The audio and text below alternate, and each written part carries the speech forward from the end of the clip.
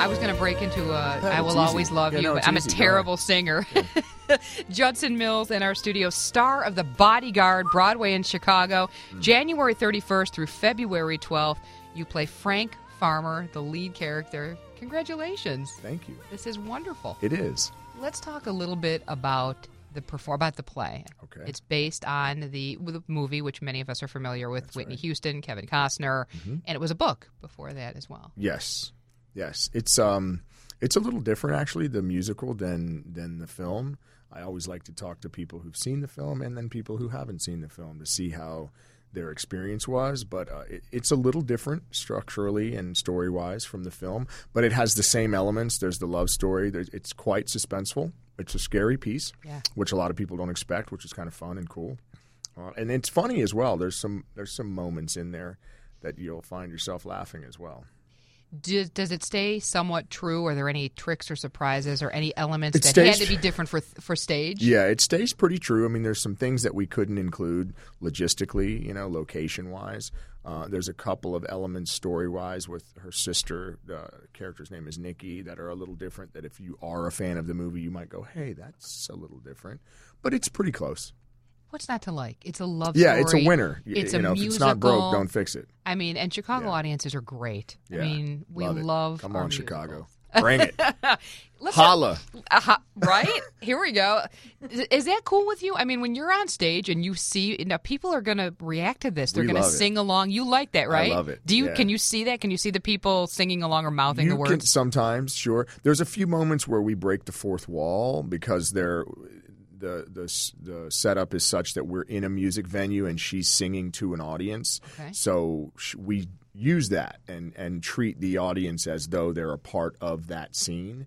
And so we've found once you break that fourth wall, a lot of times people are like, hey, this is cool. And so they get a little more vocal and feel a little more included and a little more like a participant, because really, in all honesty, the audience is your final cast member. Mm-hmm. Until you put the thing up in front of a full house, you don't realize what else you're working with because you have to allow for their responses and you have to allow for how they react and participate. And it is a viable extra cast member that needs their space in timing and all of that. So we love the participation.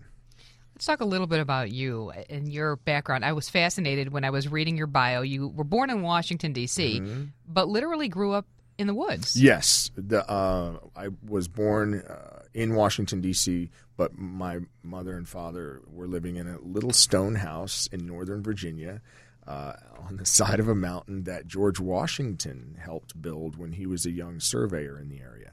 So it's a teeny little old stone house on 5 acres in the woods, and we heated our home with wood and hunted and fished, and it was pretty rustic. My kids tell their friends my dad grew up in the wild.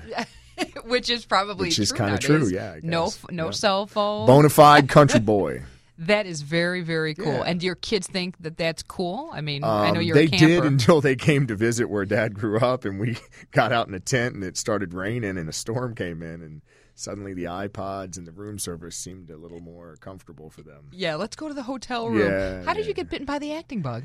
You know what? I was an athlete in school, and I, for my junior and senior year, went to a smaller kind of an artsy school in New Hampshire, and there was a lovely old woman there who was a Broadway star. She was in like the original Annie Get Your Gun, and she was just an amazing artist, and she apparently recognized that I was a performer, and she sort of pushed me into doing some theater in my junior and senior year, and I loved it. And then as I was trying to decide what to do with my life, I was considering trying to pursue sports. And I thought to myself, these guys in pro sports, if they're lucky, are playing until they're in their mid-30s. Right, and then if they can parlay into some sort of commentating career, they're doing well. But I was thinking, Connery is killing it at 70. Exactly, right? So you picked a more maybe, solid maybe I'll try acting, something that has a little more longevity more to it. Exactly. Yep. And then you were a soap star. Yeah, and then I got lucky, and I went to school for it. I went to the American Academy of Dramatic Arts. I went to a place called Barry University in Miami, Florida, where I was a theater major.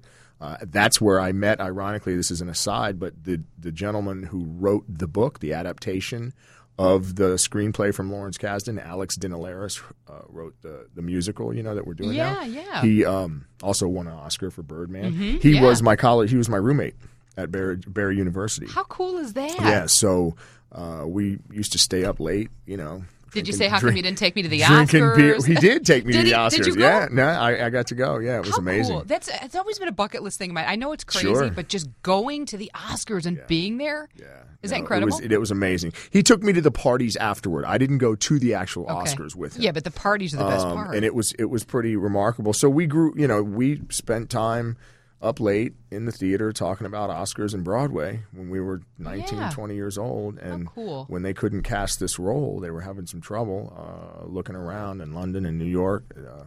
They were coming down to the wire. He gave me a call and asked me if I minded traveling, and said the Bodyguard doesn't sing.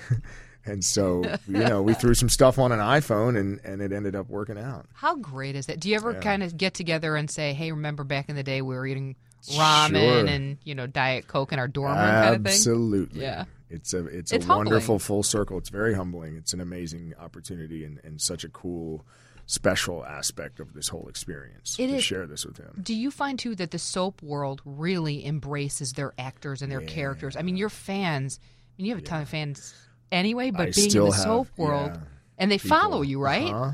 That's kind of They come, they'll come to the stage door still, because they remember me from their soap. And my soap, which was As the World Turns, I don't think is on the air anymore. You've also had a film career as well on TV with Walker Texas Ranger. Yeah, mostly film and television for me. Love that show. Yeah, I'm sure you had. show. Was it a great experience for you? Oh yeah.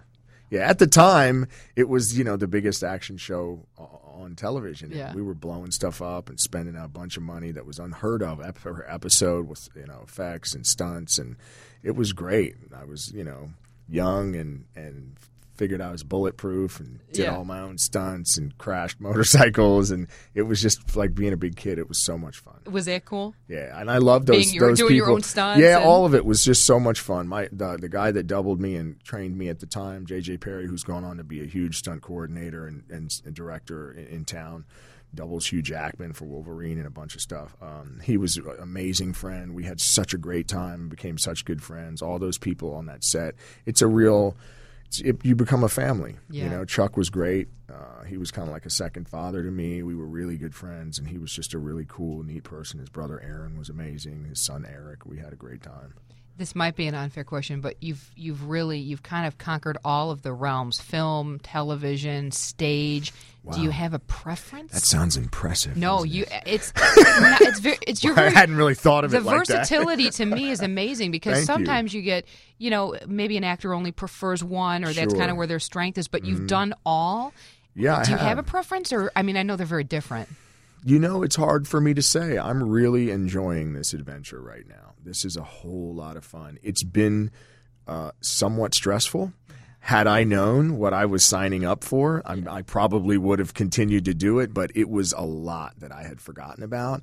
The size of this show is amazing. It's a monster show. It's the special effects and the sets and the changes and all of the different things. I'm on stage the whole time. Mm-hmm. I sort of am the vehicle through which you see everything. Frank Farmer's perspective is kind of, I carry things from scene to scene a lot. Mm-hmm. And so I'm on stage the whole time.